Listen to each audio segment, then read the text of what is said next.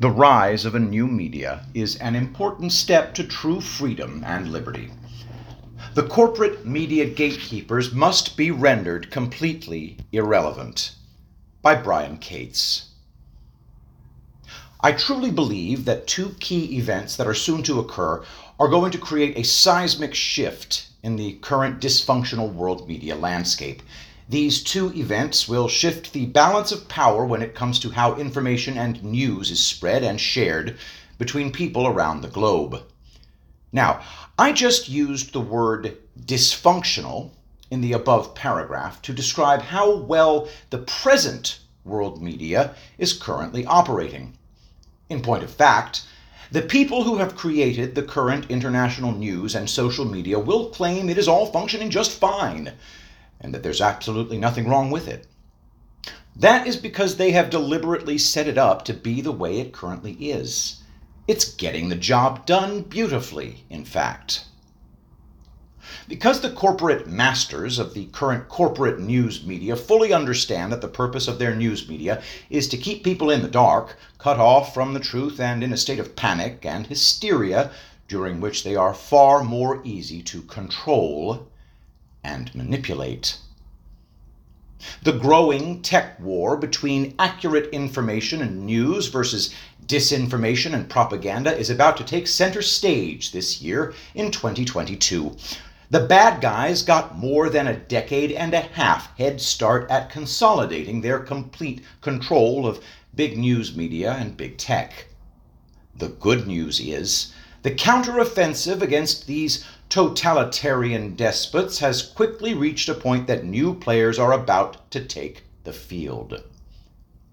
Naturally, as they see real competition beginning to emerge to challenge their previously uncontested control, corporate media shills who've done the most over the past couple of years to confuse, mislead, and bury the American public under an avalanche of disinfo on a plethora of crucial issues with a never-ending wave of propaganda and lies are loudly insisting it is they who are really the brave truth-tellers out to protect the public, and who are also loudly vowing to curb the spread of dangerous conspiracy theories.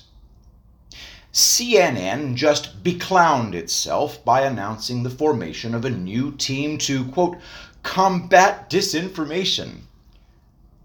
My take on that? Civil war breaks out inside CNN. Alex Koppelman tweeted January 18th, 2022, "Hello, Twitter. Some very exciting media jobs to tell you about. I'm hiring 3 people for a new CNN team dedicated to covering misinformation. Thread about team, jobs, starts here. Please feel free to share far and wide, and if you're interested, reach out or apply at the links." What do we mean by covering misinformation? Really, it's about covering reality, the uses, abuses, and distortions of it, the people twisting it, and the effect that has on all of us. We already do a lot of important work on this. We want to do more. End tweet. It's getting tough out here for a fake news fact checker. These corporate media hacks have been forced into so many awkward admissions in recent weeks, you have to be careful and check to make sure your position on an issue is still considered just a crazy conspiracy theory and not something the corporate experts have already been forced into admitting is a fact. Over 2 years' worth of relentless fake news media fact-checking has gone up in smoke right before our eyes since the advent of the Omicron variant.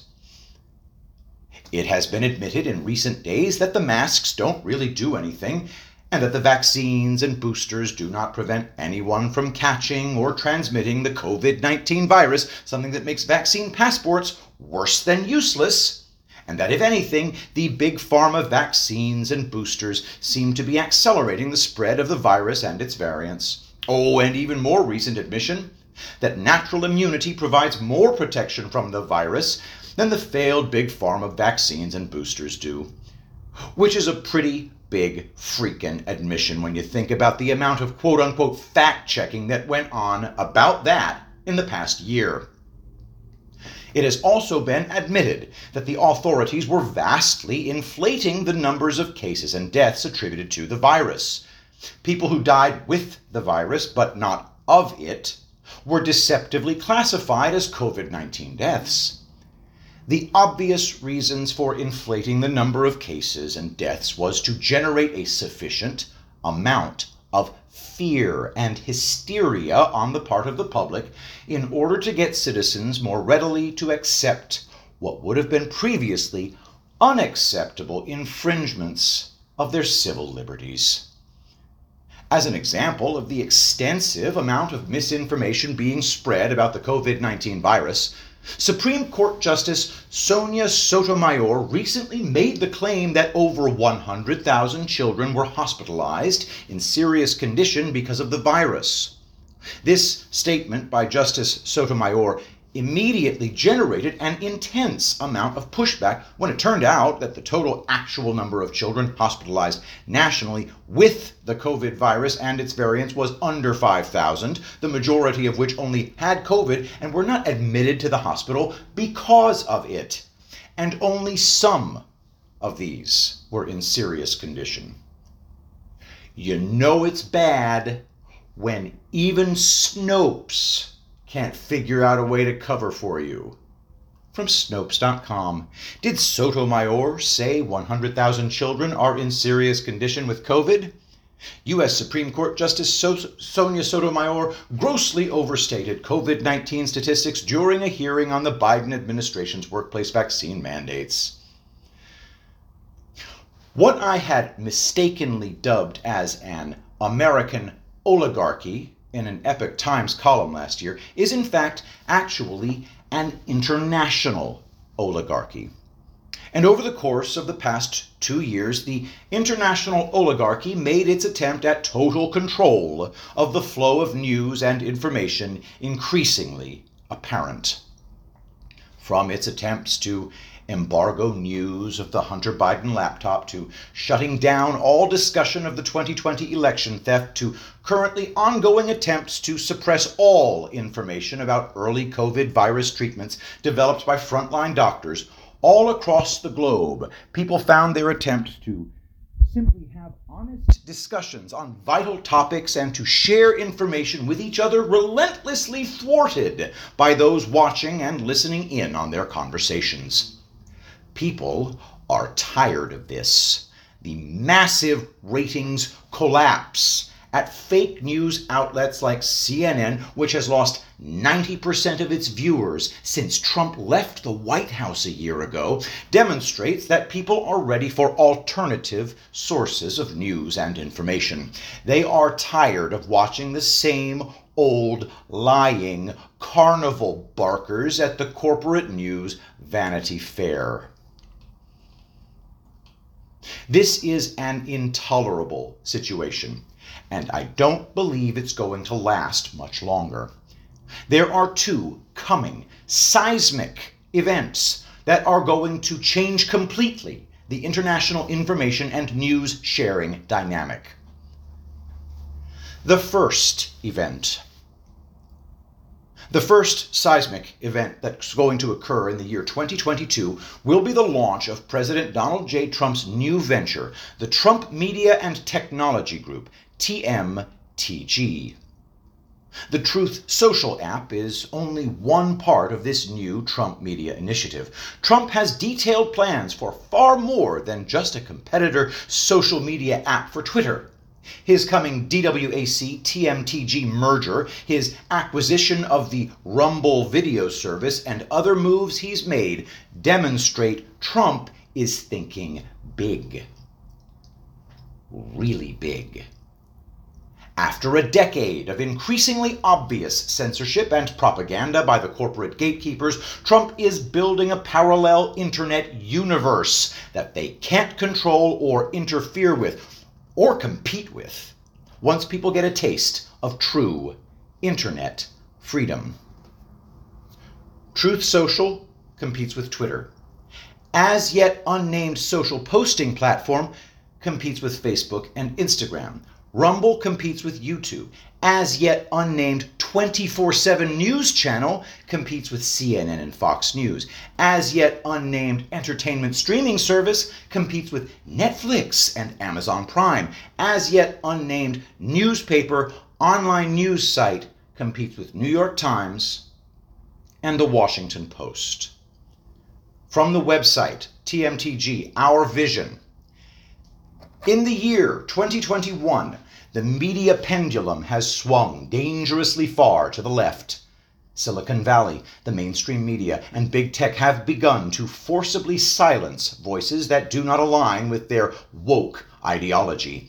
Big tech platforms demonetize, throttle, and cancel those who stray from the mainstream narrative. They are not just censoring content, they are determining what can and cannot be said. By controlling how information is shared, they control the narrative. They control the future. They control you. To counter this dangerous exercise of big tech monopoly power, President Donald J. Trump and TMTG are building a media and technology company rooted in social media, digital streaming, and more. TMTG intends to even the playing field by providing people with open media platforms where they can share and create content without fear of reputational ruin. Join us. End quote. The timing is exquisite. It's not only that much of the American public is ready for a real alternative to the corporate media Vanity Fair. Hundreds of millions of people across the globe have woken up in the past several years to the encroaching danger on their liberties being covered up and even defended by the corporate media they've been watching. And most of them would leap at the chance to ditch the lying corporate media and the big tech platforms for a real alternative that doesn't seek to control them or what they can see and share. So that's the first event. Trump launching services that people want. The question that arises after that is, how will these new services keep from being deplatformed by big media and big tech who will see them as a direct threat to their attempts at world domination? The second event. The second seismic event will be the launch of Elon Musk's Starlink internet service provider, which uses satellites orbiting the Earth rather than earthbound fiber optic cable. The earthbound big tech internet highway is about to have a competitor that is literally bypassing them and reaching the public from over their heads.